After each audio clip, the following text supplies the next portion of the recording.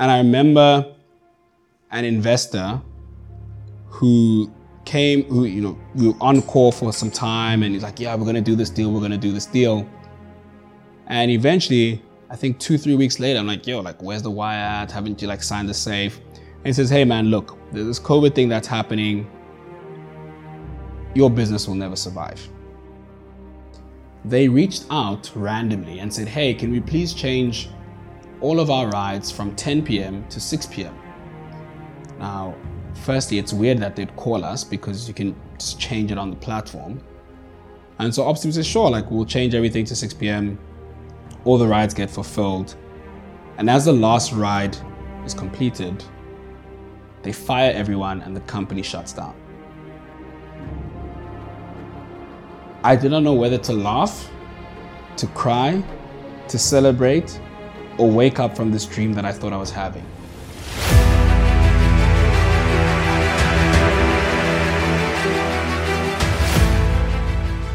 What's up everybody, my name is Benjamin Fernandez. I'm super excited today. We're here in Dakar, Senegal. All the way from South Africa is where our guest comes from. His name is Velani Mboweni, and he's the co-founder and CEO of Lula. So we're gonna jump in to look at what Lula does. They're modernizing transportation across Africa, starting with South Africa, where they enable businesses to transport their people around directly to their homes and offices, but also other places beyond that, such as the airport and things like that. Velani also holds many different titles. He was recently on the board of Johannesburg government, where he would look at the city of Johannesburg and advise them that way. He was also Forbes 30 under 30, one of the many accolades that he holds. He also values his faith, and we're going to jump into that today in the discussion and what that means for him and how he's built his business to where it is today. Velani, karibu sana in Swahili, as we say. Thank you so much for having me, Benji. I don't know how to say thank you in, how many languages do you speak? We have 11 languages in South Africa. Okay. So my language is Tsonga. Tsonga. Yeah. And so we would say Nakensa. Nakensa. Yeah. You gotta like stretch it out. Yeah, you gotta stretch it out, so Nakensa. Speaking of South Africa, that's the home of, I'm a piano. Yeah, right? yeah. It's the home of, so, what we should actually be doing is filming a behind the scenes when a South African song comes on and sees this guy like jump all the way here in Senegal. This guy is like, hey, yo, this is my people. This is my song. This is my people. Who is your favorite I'm a piano artist? Well, it has to be Kabza De Small. Kabza. Yeah, Kabza De Small is, he's the king. Yeah? He's the king. He's the king. Wow. Yeah, he's had hit after hit after hit, and I think he's got the formula right. Obviously with Amapiano, the signature instrument is the log drum, and so I think he's the king of the keys and the log drum. Wow. So yeah, I love Kabza. That's the one who sang Asibe Happy, right? Yes, he did that one as well. Okay. One of my favorite songs of his is which is the one song that he did really well.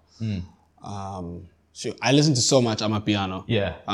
There's a couple of jams that I like. I mean, there's a song called Adiwele. There's a song called Uzozi Sola. Yeah. So you're gonna show us how to. Like, oh yeah, I'm gonna show you how to do it. Yeah. I'm gonna show you how to do it. Guys, if you want exclusive tips on how to dance, Amapiano, follow Velani. I heard he even hosted at the office too. So if you guys work at Lula and aren't seeing this, let me know, because like I want to make sure that I see these exclusive videos of Velani dancing and teaching the whole squad how to move.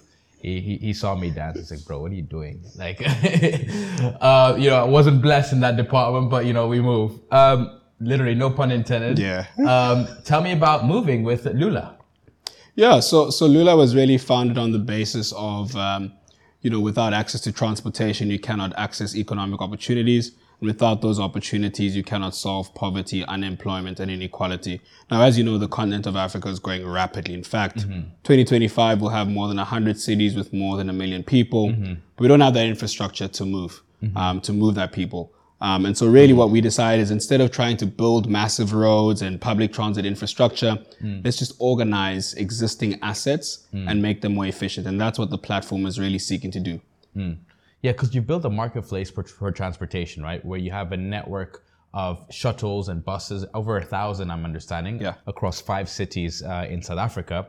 And you enable businesses to connect with their people and transport them around to work, from work, to other locations as well. Yeah. Now, somebody might ask who's listening on this call, wait, Velani and Benjamin, I don't get how that works. Like, what's the difference between that and Uber? Like, why wouldn't I, if I'm in South Africa, just use Uber to get around? Yeah. So first thing is our business model is primarily B2B. So we target enterprises, whether it be large corporations, medium-sized businesses, schools, NGOs, sports clubs. We really target the B2B place. The second thing is that we really emphasize larger vehicles. So whilst your Ubers and Bolts may do anything with 4 seats up to 6 seats, we start from 6 seats up to 22 seats and everything in beyond, as well as a fleet of luxury vehicles. And in the ride-hailing industry, your on-demand players are usually about the cheapest ride and the quickest ride, whereas in our industry, we're really about the most reliable ride and the most stable ride. So a business, if they're sending Benji from Kenya to Cape Town, they're not really worried about how quickly a vehicle will come to pick you up or how cheap it will be. They just want to know that it will show up and that it will be of quality. So those are some of the key differentiators about our business. And ultimately, we try and emphasize shared mobility. So Lula is really the platform where businesses want to move a lot of people. So at least 3-4 people at one go, as opposed to an Uber or Bolt where it's usually about one person on a single ride. So let's take a step back. I want to hear about Velani, young Velani, like running the streets in South Africa. Tell me about young Velani. Yeah.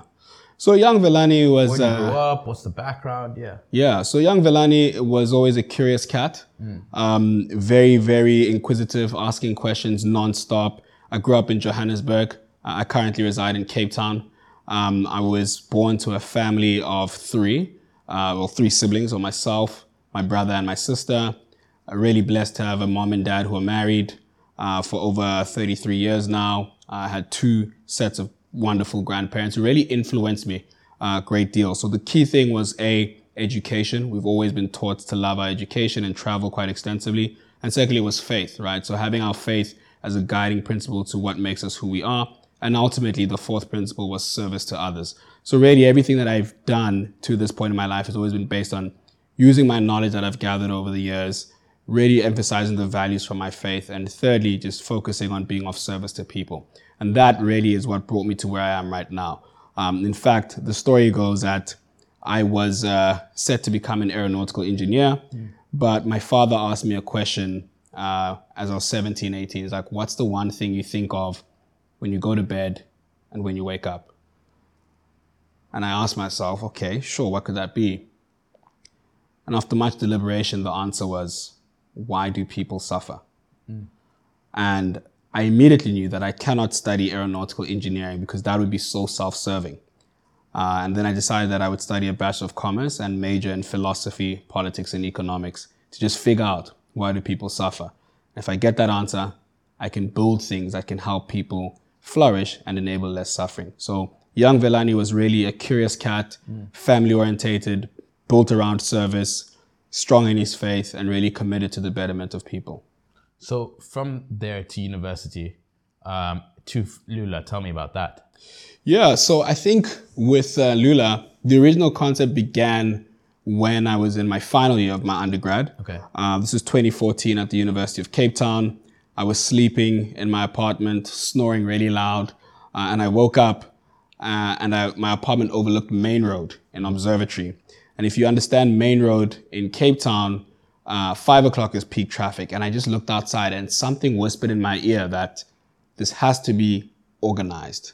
I just remember that word, organized. And I thought, well, we have to figure out a way to better organize transportation to make it more accessible to people. And so started writing, doing my research. My background at that point had heavily been involved in non-profit, some logistics, but historically through payments, through some family investments we had made. And so really got writing this idea and thought, I'm young, I'm dumb, I'm foolish. Let's go figure this out and get organized. And really then decided to solve the problem in a B2G model. So how could you connect? B2G is business to government. Business to government, correct. Yeah. So business to government model where we try to integrate buses, trains, taxis, cabs, whatever, and put them in one platform. But that ultimately failed after 4 years. So, wow, failed after 4 years. Yeah. So you started this fresh from uni. Yes. And how do you even get the mental confidence fresh from uni, 20, 21 years old, like to okay, cool, you know what? I'm not gonna, you see all your friends go working at, because you study economics, probably banking jobs or so on. And you're like, you know what? I'm actually gonna start are you from a family of entrepreneurs, or like did people push you or encourage you to even look at it? I think the one thing that was very, very clear in my relationship with my family is that they had a great sense of trust in my ability to be responsible with whatever was put in my hands. And this started way back when I was in grade 1. Teachers used to send me to go to their bags and get money and go buy stuff in the tuck shop. And I'd always come back with change, and it would be accurate change. And that taught me a principle about integrity. So my family had always had a lot of faith in my ability to be a good steward of resources. So my parents really thought that, look, he's young enough to try something, and if it doesn't work, he can always fall back on other jobs that may be available within their network. The second thing is that, yes, my late grandfather was an entrepreneur, came from abject poverty, built himself up from absolutely nothing to eventually listing his company in 1994 in South Africa. So I always had that belief that genetically I could go from having absolutely nothing to build something meaningful. Both my parents are involved in business. My dad's a doctor, my mom's a teacher, but they all eventually moved into business. But ultimately what also happened is because you don't start a company and then everything and everything is like panning out. I studied 2 more degrees after my undergrad whilst doing Lula on the side. Wow. And I think eventually I thought, well, this thing has some legs. I'm literally going to risk it all and take the jump. And of course, when I took the jump, I thought I was there. And in hindsight, I realized just how far I was from actually having a business. So you said you worked on this business to government model for 4 years. Correct. And then you mentioned that it failed. Yeah. And then you had to pivot the business. Correct. Talk to me about pivoting. Sure. So to paint the picture, it's around mid 2018. I'd finished studying the 3 degrees I had done before that. By the way, Velani has more degrees than a protractor. This man. So I finished studying. This whole B2G thing wasn't really making sense. We had like operators who were signing up. They were going to commit, but kept getting us delayed. We had outsourced our tech. Things weren't working. And I just ran out of money. And then a group of friends of mine who were all doctors came and said, hey, Vals, you're the only one who understands anything financial. And, we started working. So here's some money to try again. I said, okay. Got into startup bootcamp program. That helped us pivot because, again, when you start a company, you think you know everything or you think you have it figured out. But when you go through programs like Startup Bootcamp, YC, you really get that kind of framework to think about things differently. So B2G never worked, right? We had commitments, we had a way of understanding things, but just the way the lay of the land worked, that was never really going to take off. And so we thought, let's do a B2B2C model. And at that point, the whole view was, hey, let's take all these vans, create these routes that people and companies can offer to their employees and individuals can pay per seat. We thought that would have been a really, really attractive solution because it came out about 80% cheaper than an Uber ride. But the trick is the economics behind that is you only start to make profit once at least 3 people are on a ride.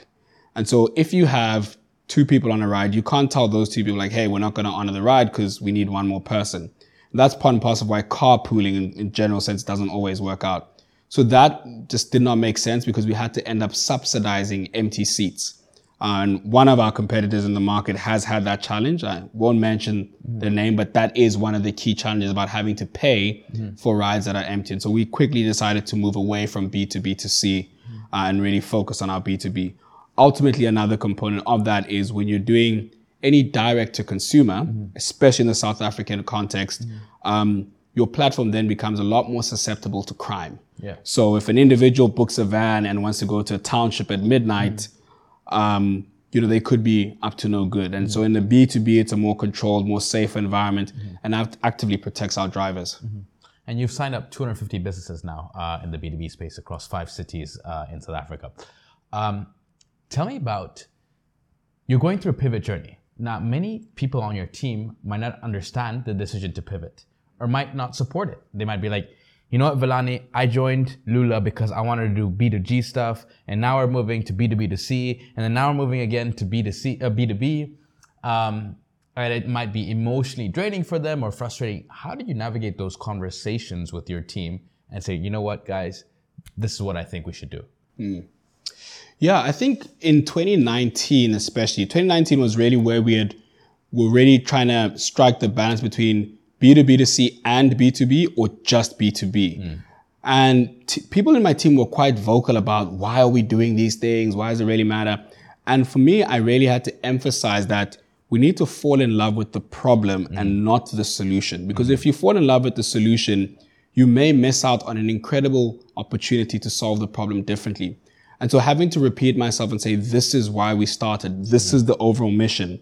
That whether you do it in B2G, B2B2C, or B2B, as long as you are still sticking to that mission of providing access to economic opportunities through transportation, you're still sticking with the DNA of the business. So having to remind people about the why we began was super important, as well as also understanding what is the credibility or the merit of this new approach. So having to tell the guy that, hey, listen, under B2B2C, we're losing money with every single ride.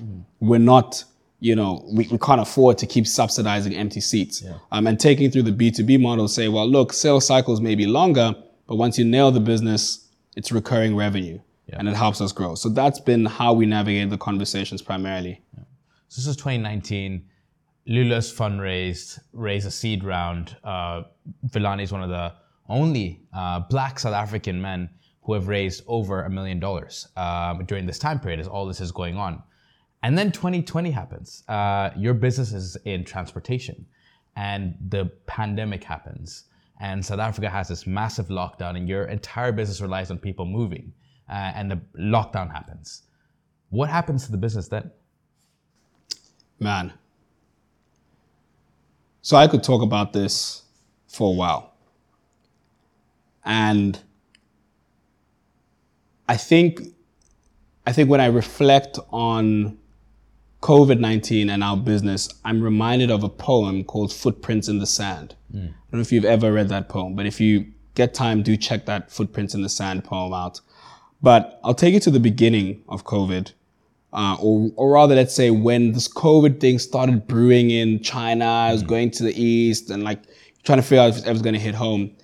And I remember an investor who we were on call for some time and he's like, yeah, we're going to do this deal. And eventually, I think 2-3 weeks later, I'm like, yo, where's the wire at? Haven't you signed the safe? And he says, hey man, look, there's this COVID thing that's happening. Your business will never survive.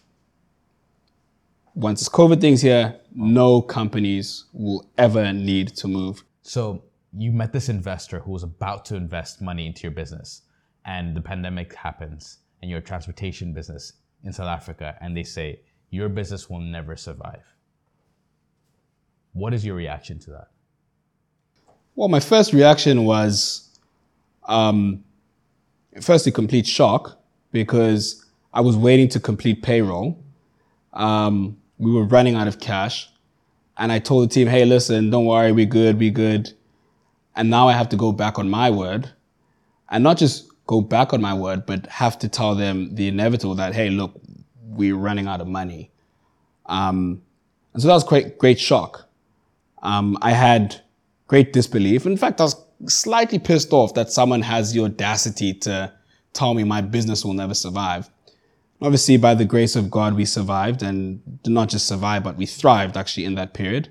And I also want to single out that whilst one prospective investor said no, one of our existing investors just happened to be walking in the office and he looked at me and he said, hey man, something's wrong. So I'm like, yeah, man. He's like, talk to me. I'm like, I'm not going to make payroll this month.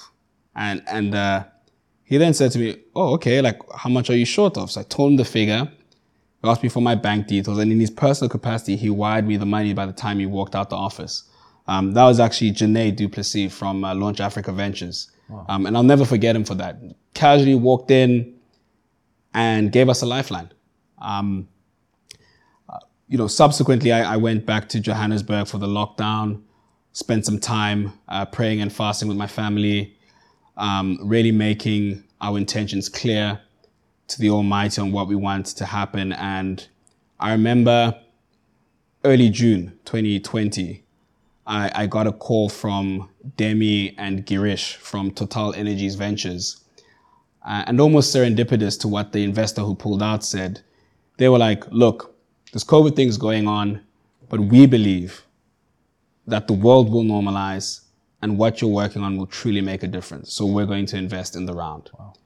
And by God's grace, their funds flowed. I was able to, get the round closed. We had follow on from Edge Growth, from Launch Africa, Harambean's Prosperity Fund. They all came in, and it's weird because it reminds me of a scripture in the Bible that loosely says that the stone that the builder refused became the cornerstone. And I think that story about being knocked down and someone having the audacity to tell me that your business will never survive eventually became a business that actually grew 5x during the pandemic. Wow. We launched a SaaS version of the platform to help existing transport companies. Mm-hmm. We did a delivery play in the interim, and by God's grace, we made it out. Wow. So 2020 happens, you made it out, and then the business continues to grow.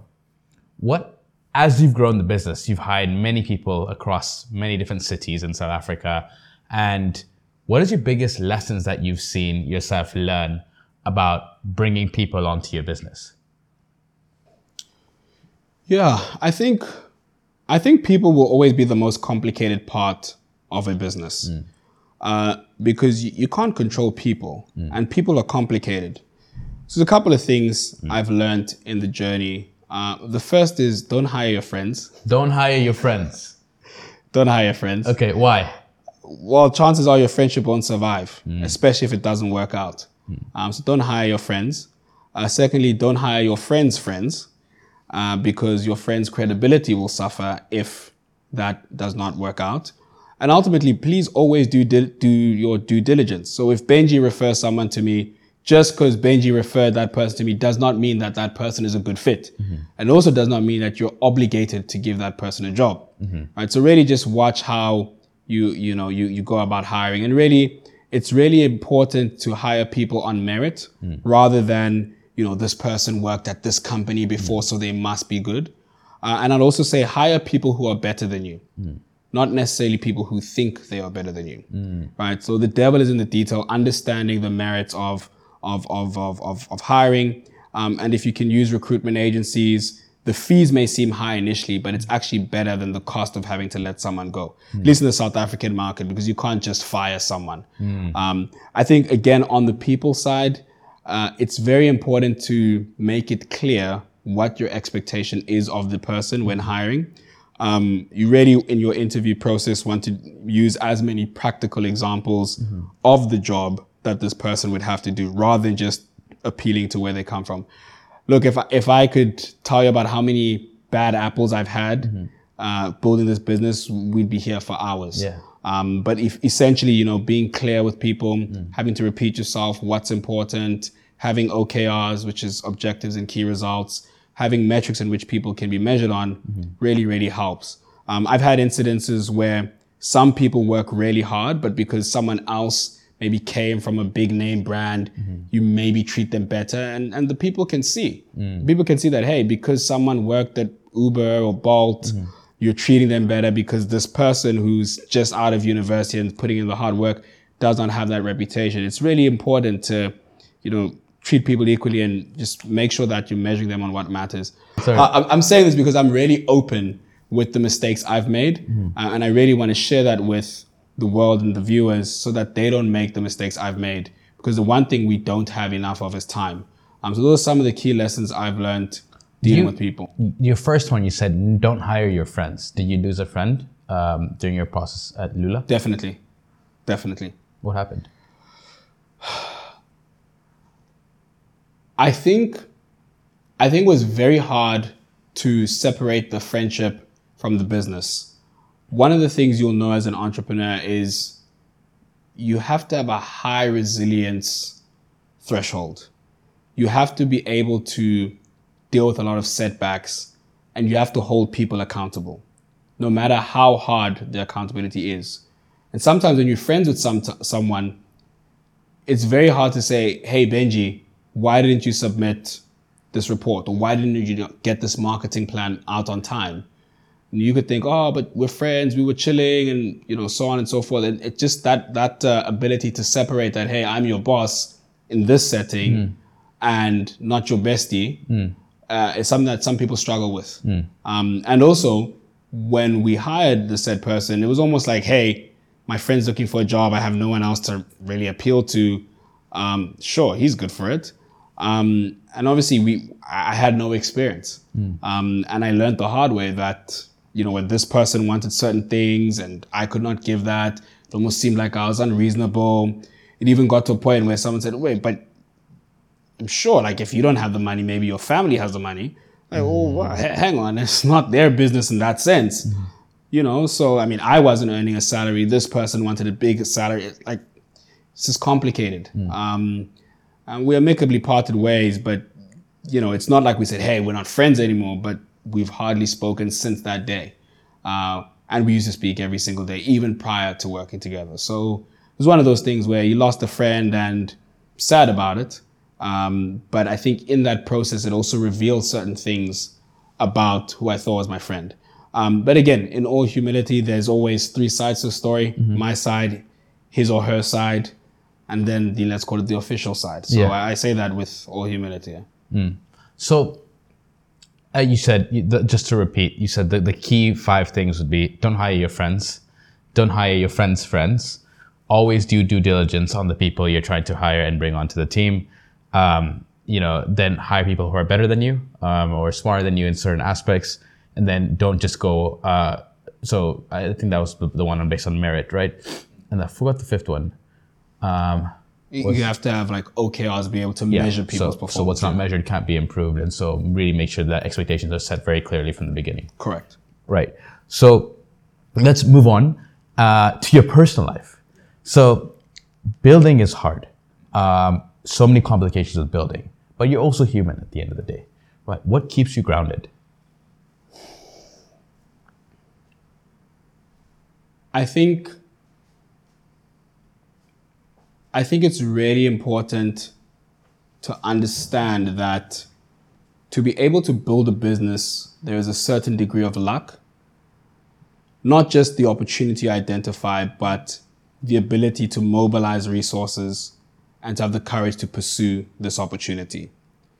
Knowing that not everyone can do that, and that I'm fortunate enough to have found myself in a situation where I'm able, helps me understand that this is more of a privilege and an honor rather than a divine right. So that's what keeps me grounded on part 1. Part 2 is, again, as I said, my personal mantra has always been serve people and solve problems.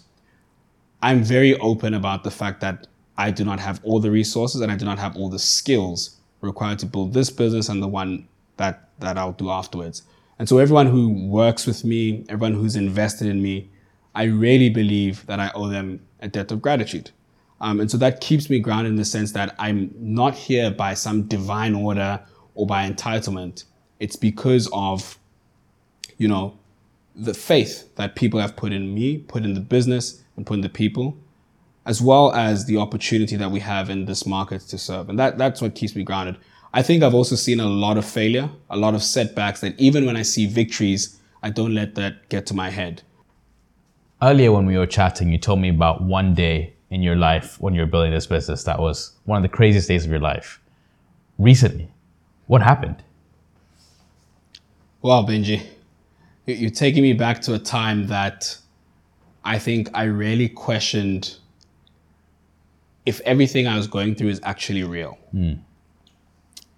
In fact, so 24th of May, 2022.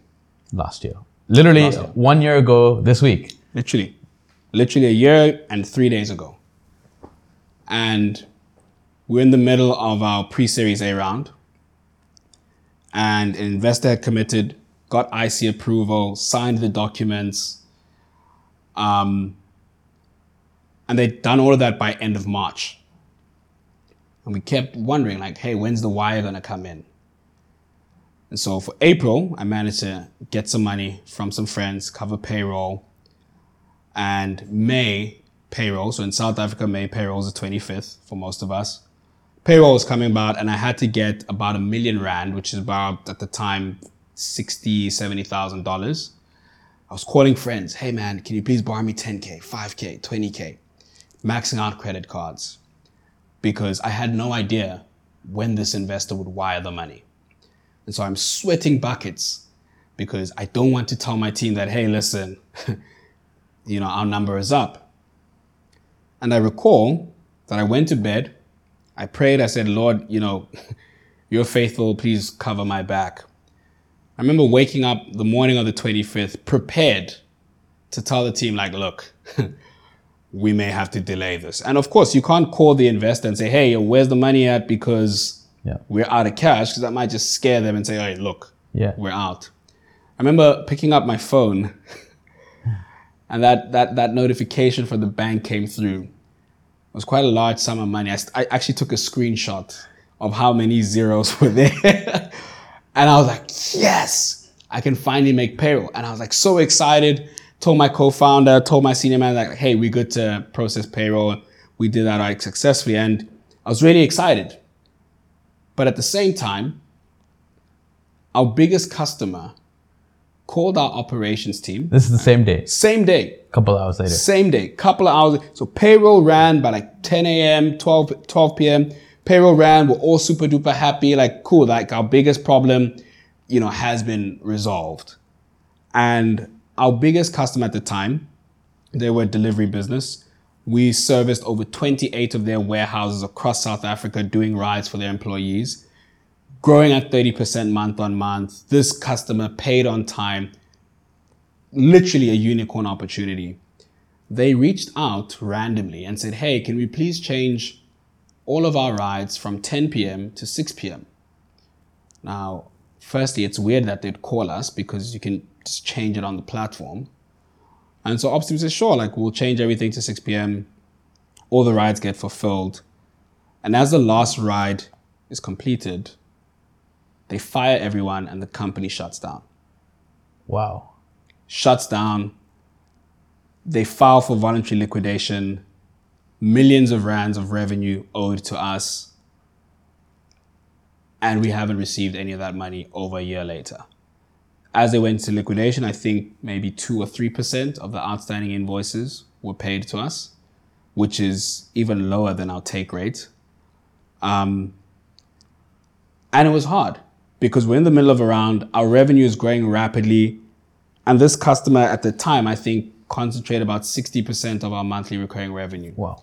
You're in the middle of a raise, you're growing rapidly, and then all of a sudden, pew, and you have to dig deep into your soul and pick yourself up and encourage your team. And I sat there and I reflected at the end of the day. I nearly missed payroll, but I got that sorted. And as I was about to celebrate, this even bigger issue mounted, where the biggest customer churns. It's putting strain on my raise. It's going to be hard to motivate investors. It's going to be so hard to get this thing off the table. I did not know whether to laugh, to cry, to celebrate, or wake up from this dream that I thought I was having. And to this day, that day, 24th of May, 2022, will never make sense to me. Because you have all the things. Extremes of like, yes, cash hit the bank, let's roll, to money off the table from one of your biggest customers. And if it happened on 2 or 3 separate days, it would have probably made sense. But it's so hard to reconcile that. 24th of May, 2022. How have you guys progressed since? Look, the raise had taken a little bit longer than we anticipated. We've gotten back to the levels revenue-wise of where we were tracking with that customer. We've also learned about concentration risk. So my fundamental rule is that I want us to have a position where the business has no single customer that accounts for more than 10% of our revenue, just so that we build in that buffer on how, our revenues are basically insured. But the team has pushed. We really have pushed. As a result, we had doubled down on some of our other product offerings. So instead of just focusing on home to work rides, we launched our charter service and our full day and half day hire service. So we've gone back to those I won't mention the company's name, but the pre-churn days. And so we're soldiering on. At the end of that financial year, we were up 3x from the previous year, which is still good. It does not help that there's a global recession and there's a venture winter, but we're resilient. We put in our hard yards, and I think we have a great team that understands the big picture. So building a company and trying to have a personal life, how has the business affected your personal life, and how do you balance the two?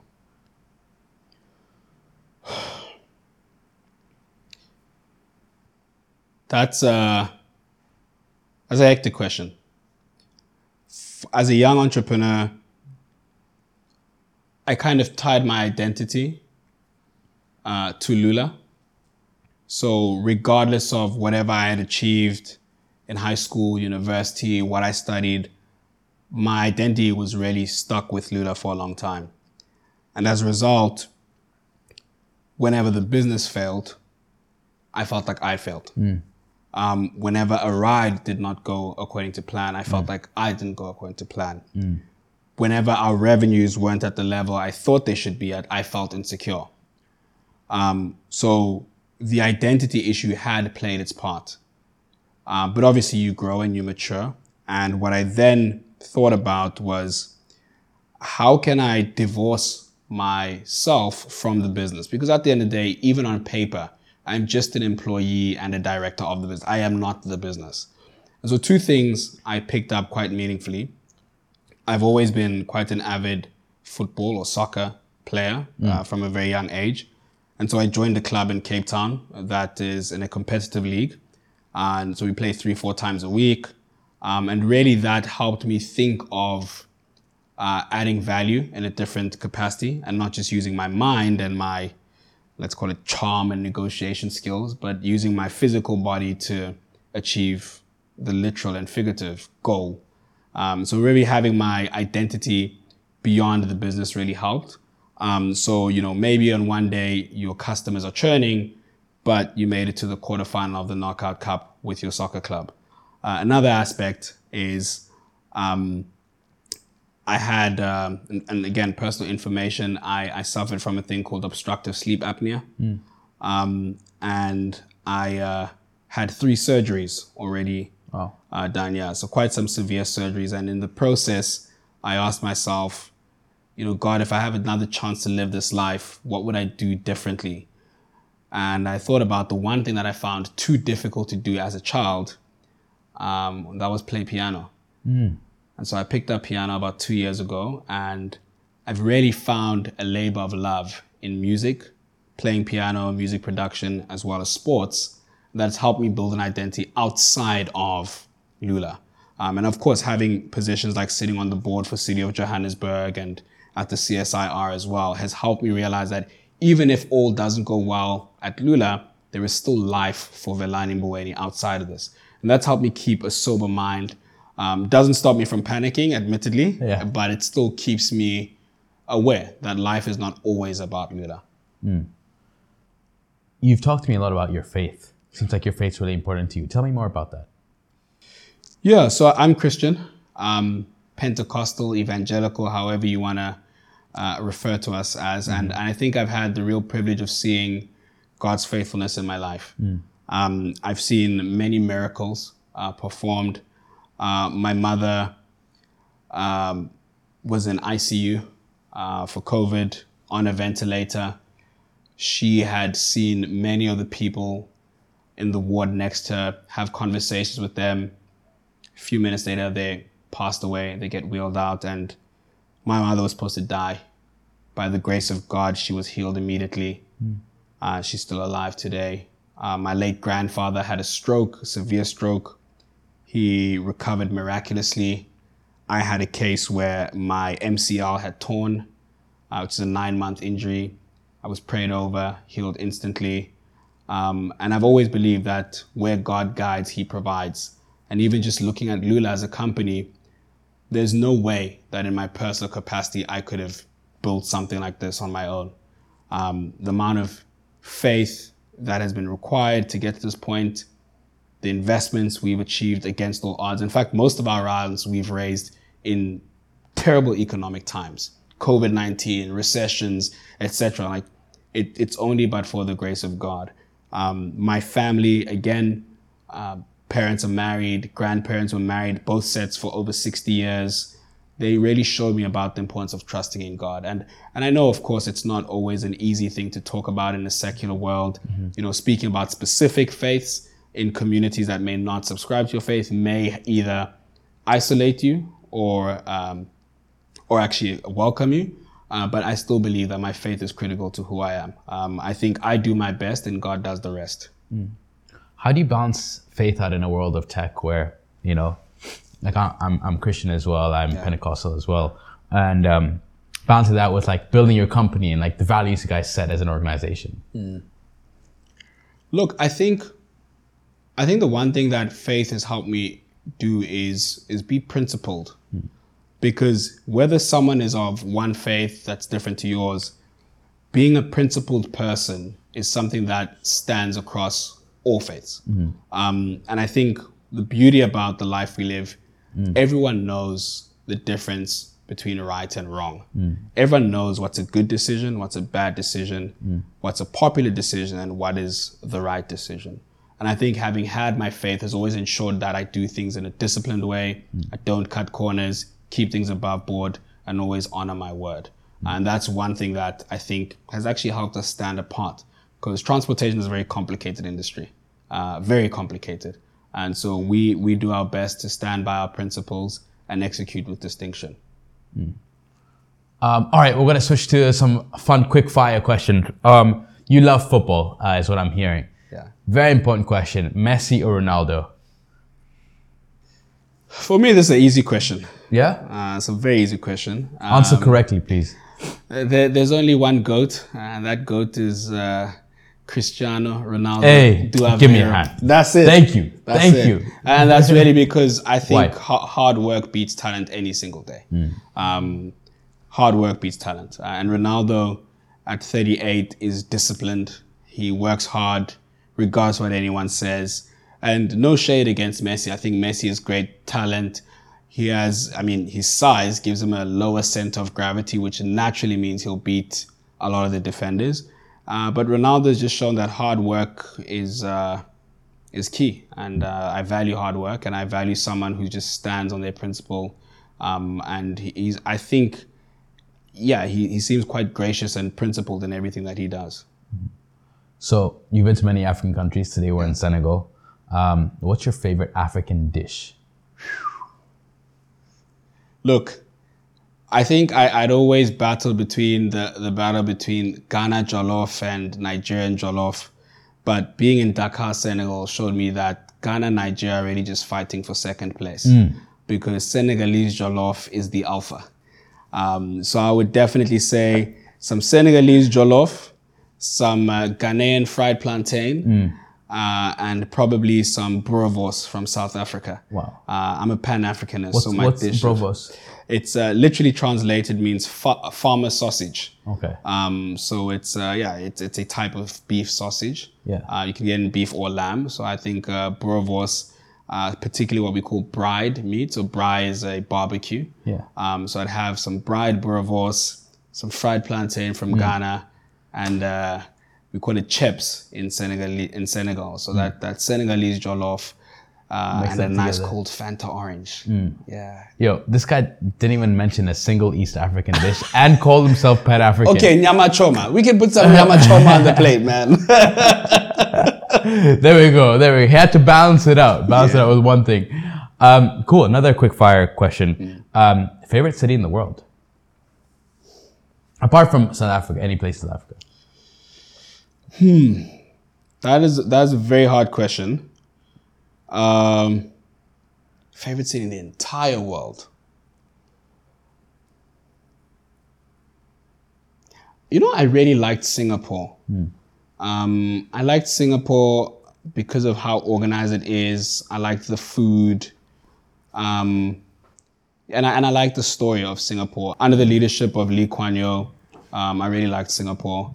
I would definitely also add, there's a place in Spain called Marbella.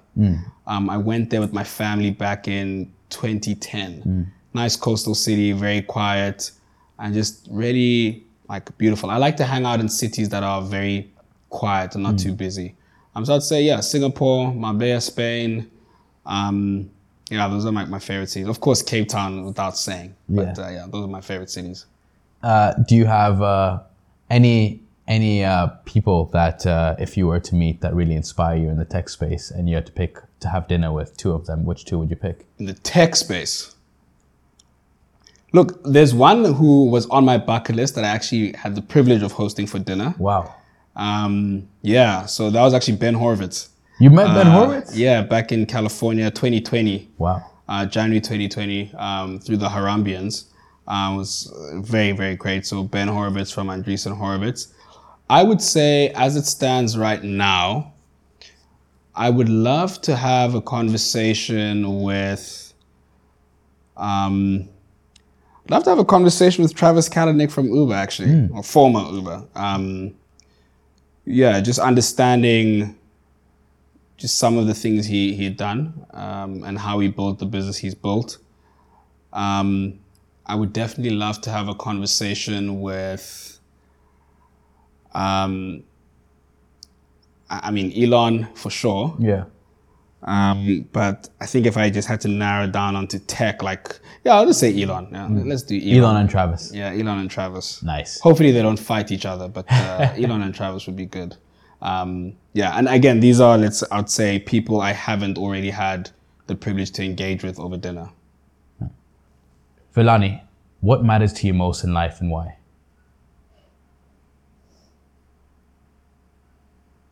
Yeah.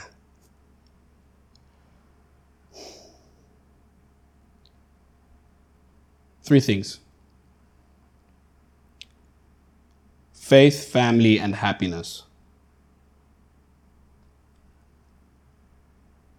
And my happiness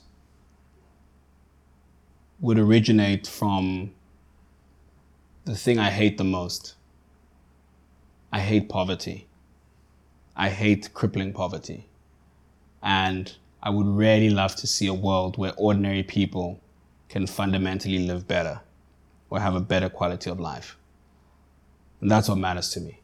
So if I have my faith in order, my family as well, I can truly be happy seeing ordinary people live better lives.